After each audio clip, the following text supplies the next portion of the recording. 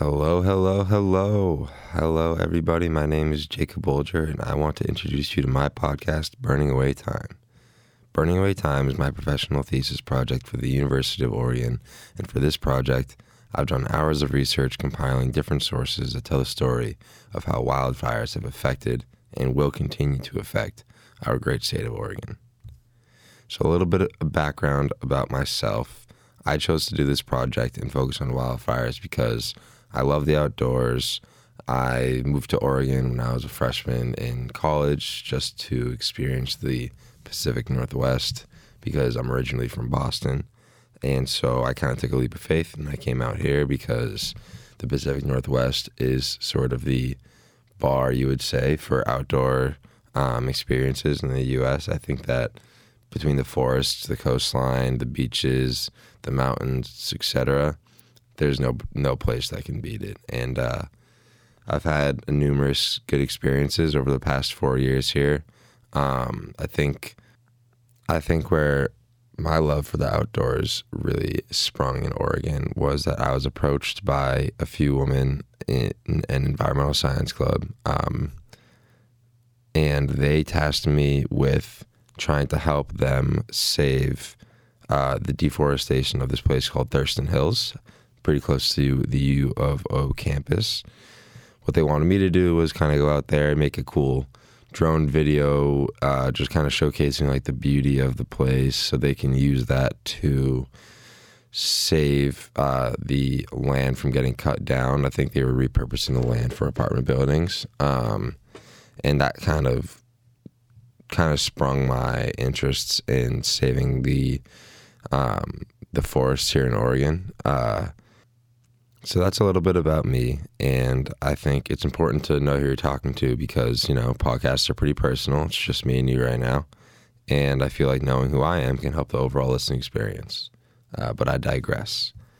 This first episode will primarily consist of me explaining the current state of Oregon wildfire, their preparedness, the overall risk that we face, and the overall information pertaining to the issue at hand.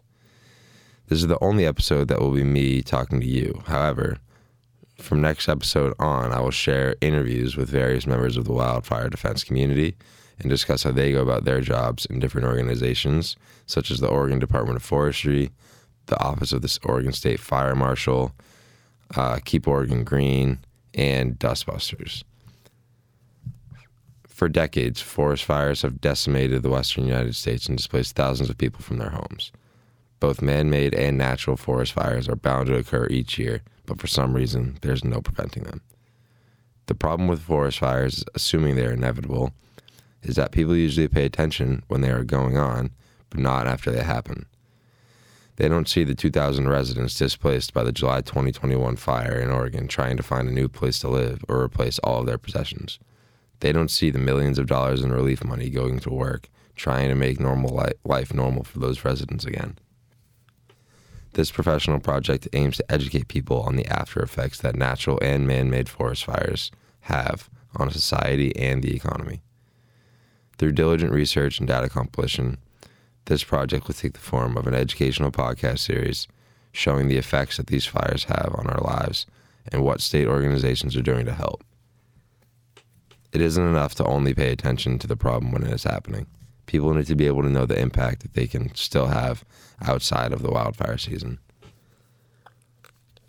The research for wildfires spans across hundreds of different disciplines, from soil composition to tree regeneration to the changing climate. People have been trying to understand and prevent forest fires any way they can. However, it hasn't made too much of an impact.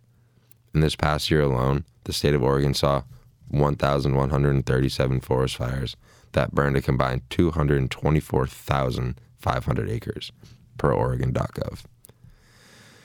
There is a stark contrast in the way people think that forest fires should be prevented. This is because of the lack of commitment between different preventative methods for forest fires. Most times, people often assume that other people will solve their problems, such as firefighters and legislators. But in reality, everybody needs to be involved in stopping the generation and the spread of forest fires. There is too often a focus on recovery and healing rather than systemic change. People always get the most attention in the middle of the fire season and shortly after it ends, but rarely does any effort for off-season changes make headlines. That is precisely why this project is important to me. The research that I have compiled details hundreds of hours worth of data collection, hundreds of hours worth of quality research done to try and find something that will prevent or deal with forest fires in new and effective ways. In all my research, it was hard to find a study that drove into how new methods are currently being applied and how effective they are. This podcast series aims to fill that gap in research by talking to people and actively changing how the state defends against wildfires. Besides bills passed or speeches made, the systemic change regarding forest fire prevention has been underwhelming, and showing how the system works and educating people on how those in charge operate in helping their state will show them what needs to be done and hopefully influence them in taking the right steps in voting, in community voice, and in general action towards improving the state. I now want to take you guys through my literature review, which starts with 3 different sections of research that I've divided up in my initial research for this project. It goes into impacts that wildfires have on societies, current prevention and suppression methods that the state uses, and possible future solutions that we can implement. So the first thing that I came across was impacts on society. And even after many years of destructive fires, people in Oregon still don't consider the concept of a potential risk enough to change the way they live. According to prior research, risk alone is not sufficient enough to encourage wildfire mitigation, per McCaffrey, Tommen, and Stidham, 2012. And that risk information is important to communicate, but outreach efforts with too singular a focus on risk as a means to engage the public are unlikely to be effective, per Wolters, 2017. This is a concrete example of why preventative measures through the people are simply not working.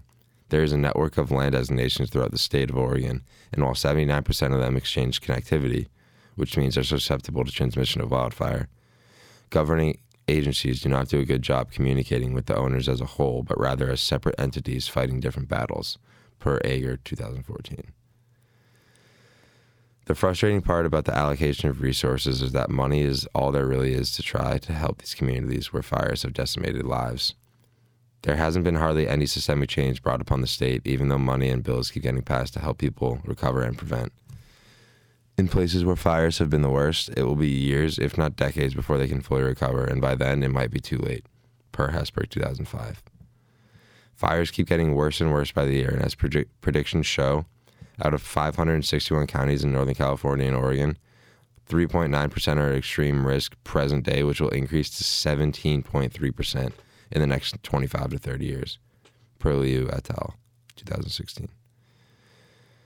The problem remains that people take passive, preventative, and short-term recovery methods to approaching wildfires when in reality, people need to work together and establish a systemic plan that will include everybody, not just certain groups. Now I want to go into kind of the current preventative fire response tactics and prevention tactics that I found in my early research. Current preventative fire methods have traditionally worked in the past because fires were manageable, but as 2020 and 2021 have shown, forest fires are as frightening as ever. Prescribed burning is a very successful way to ensure that forest fires can be contained and have less chance of being spread throughout forest to forest. Unfortunately, many societal factors have limited the use of the prescribed burning methods. The logging and timber industry have been extremely vocal about prescribed burning because it takes away from their revenue and as well as some of the state's revenue from selling the wood, per Gabbert, 2021. Because of this, Oregon has mainly shifted to aggressive suppression methods of fire containment, which is a highly responsive tactic rather than an initiative method, per Gabbert, 2021. The switch to wildfire suppression over wildfire prevention hasn't only negatively impacted people who are affected by fire, but it has limited the monetary resources the state has given to personnel. Land managers, biologists, and other scientists have been left off the payroll in recent years, which is counterintuitive because those are the personnel who help improve the resiliency of the land and thus decrease the chances for wildfire transmission, per Gabbert, 2021. In addition to the academics being outed with no pay and no jobs, firefighters in the front line have received little to no benefit from the bills passed or money raised. This lack of funds has drastic effects on the firefighters' well-being, their health care, and their overall motivation to put lives on the line for the people of their state, per Gabbert, 2021. The main driver behind most of the problems within wildfire suppression and prevention is money. Luckily, Oregon passed a bill that was worth $220 million for the prevention of forest fires.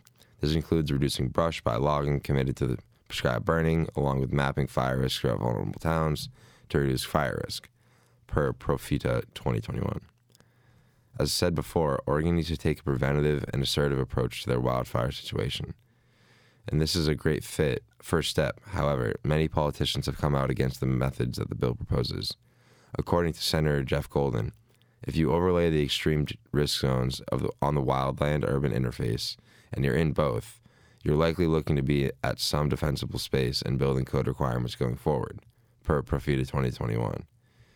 He goes on to say that the state needs to find the line between private property rights and responding to the threat of wildfire for the whole community. However, as Senator Betsy Johnson stated, if Senator Golden thinks for a minute I'm going to cut down my 200-year-old, 200-foot-tall, old-growth ponderosa pine in my yard, he is mistaken, per Profita 2021. She does not want other people dictating the future of the state of Oregon and how they are going to live on their own property. This point emphasizes how the people of Oregon need to put aside their selfish desires and think about what is best for the well-being of the people in the community and their livelihoods. These personal property issues come in many forms, such as materials that fences are made of, types of grass planted around the house, and the materials used to make the house in the first place. Unfortunately, when many Oregon houses were built, people were not taking into consideration the account of the potential for disastrous wildfires. Something as simple as roofing material has a dramatic effect on the ignitability of a home during wildfire, per Brenkert-Smith 2020. Now, legislators understand that the people of Oregon can be stubborn, but it could be as easy as switching your roofing material to metal, tile, or even asphalt shingles, per Brenkert-Smith 2020. So this leads me into the future feasible solutions that I found in my early research. The future of the fire suppression and prevention is uncertain, but not without feasible solutions proposed by academics and lawmakers alike. Unfortunately, many fire-tolerant cover types have been harvested because they contain the largest and oldest high-grade trees for high-grade logging, per Hesberg 2005. This often results in those fire-tolerant trees being replaced by fire-intolerant cover types such as Douglas fir, grand fir, and white fir, per Hesberg 2005. Again, this is an unfortunate example of how commercial greed is hindering the ability to come together as a state and make the right decisions regarding forest fire prevention. Hesberg et al. Designing different networks of fuel breaks throughout these newly dried forests will give people the advantage of having multiple small manageable pieces of land to handle instead of one large fire-prone landscape. This plan will take valiant efforts from legislators to ignore the demands of the capitalist logging companies and the politicians who profit from it. While most wildfire research has to deal with why the efforts are so bad, it is important to understand how they both affect the people and the state as a whole. They can take a toll on everyone, from citizens to legislators and first responders. Unfortunately, many people have neglected the severe impacts that the wildfires have brought upon their state because only a select few have been affected at the extreme level. If people narrowly escape or happen to not get touched by the fire, then there is only sympathy to be had instead of proactive measures. The sheer inability to cohesively agree on a plan for the last decade has shown detrimental effects to the community. The money needs to be delegated correctly, and priorities need to be set straight. That is what this research is trying to show. Throughout the podcast, the money will be followed, which will show where the focuses are and show where the focuses need to be. Wildfires are not an easy phenomenon to stop. In fact, it is fairly likely that we will never be able to stop them. However, the people in power need to do everything they can to possibly try. The future, while uncertain, is not without trial. There are bills being passed and communities being restored every day. Scientists are constantly brainstorming new and innovative ways to prevent forest fires. However, they can't satisfy everyone. Whether the plans anger the capitalist industries of logging or anger the stubborn homeowners who refuse to change, someone will be angry. This podcast aims to educate both people on why coming together to solve this problem is a better alternative than solving the problem as individuals. Now to go on to my project statement. The research found so far has indicated many different aspects of wildfire and how they have affected society for years. In addition, There has been ample research done on the current response tactics and future feasible solutions. However, much of the research, while not being old in terms of time, is old in terms of the rapid development of wildfires in Oregon. The 2017 wildfire season completely reshaped how the state handles wildfire in every aspect of society. That involves state-to-the-public communication, defense tactics, suppression tactics, and the planning and prevention of wildfires as a whole. That season showed both the state and the public that even though you might not live in a wildfire hazard zone, you could be affected no matter what. Throughout this project, interviews will be conducted while members throughout the state who can monetize the research about how wildfires are handled on the state level, the public level, and the ground throughout the wildfire high-risk areas. Now for my approach. This professional project will take the form of a podcast, as I've said before, and through research and networking, we'll be able to talk to different people in different organizations to see what they have to say about how wildfire is being both prevented and defended. In addition, it will follow the legislation direction in terms of how money is being spent and where it is being spent. The legislation podcast of this series will include interviews with public information officers, nonprofit leaders, and more. This series will be 5 episodes in length, with each episode ranging from 30 minutes to an hour. As mentioned in previous sections, money is the main driver in how the state can successfully combat the forest fires that happen each year. However, where the money goes and how the money is spent is decided by people, and people almost always have their own agendas. I'm looking to get to the bottom of it. Whether people don't think certain towns deserve the money or whether or not people don't think a specific course of action is right, everyone has their own needs. One of the biggest red flags is the logging industry. So if someone is involved in the logging industry and they have a say on how money is being spent in Oregon to combat wildfires, there's a conflict of interest. This podcast series is meant to show how people are affected by emotional reliability, but it also aims to show how Oregon can systematically change their ways and how they deal with nature in their state. When lives and livelihoods are on the line, it must remain of the utmost importance to see unbiased in the ways that they decide to help. The specifics of this podcast are as follows. The microphone being used is a traditional podcast microphone, the Blue Microphone Yeti USB. In addition, there will be online interviews conducted because of the recent restrictions due to COVID-19. Each podcast episode will be recorded on Iris. Iris is a new online recording software built specifically for online interviews. Each audio track is separately monitored by the software, which allows for seamless editing and the highest possible quality. This episode is definitely going to be a shorter one. We're only about at 20 minutes of runtime, and I just wanted to give you guys, the listeners, a background of myself, as well as the project and the research that I've done to give you guys context for the following interviews that are going to commence in the next few episodes. I think that's important because you'll be able to understand the questions I'm asking, the answers they're giving, and an overall direction of where I want this project to go. So with that, I want to say thank you for listening to episode 1 of Burning Away Time. I look forward to seeing you for episode 2, where we have an awesome interview with Jim Gersbach, a member at the Oregon Department of Forestry, who gives great insight on the current state of what they're up to as an organization and how they currently are working to both prevent and defend against forest fires. Thank you for listening.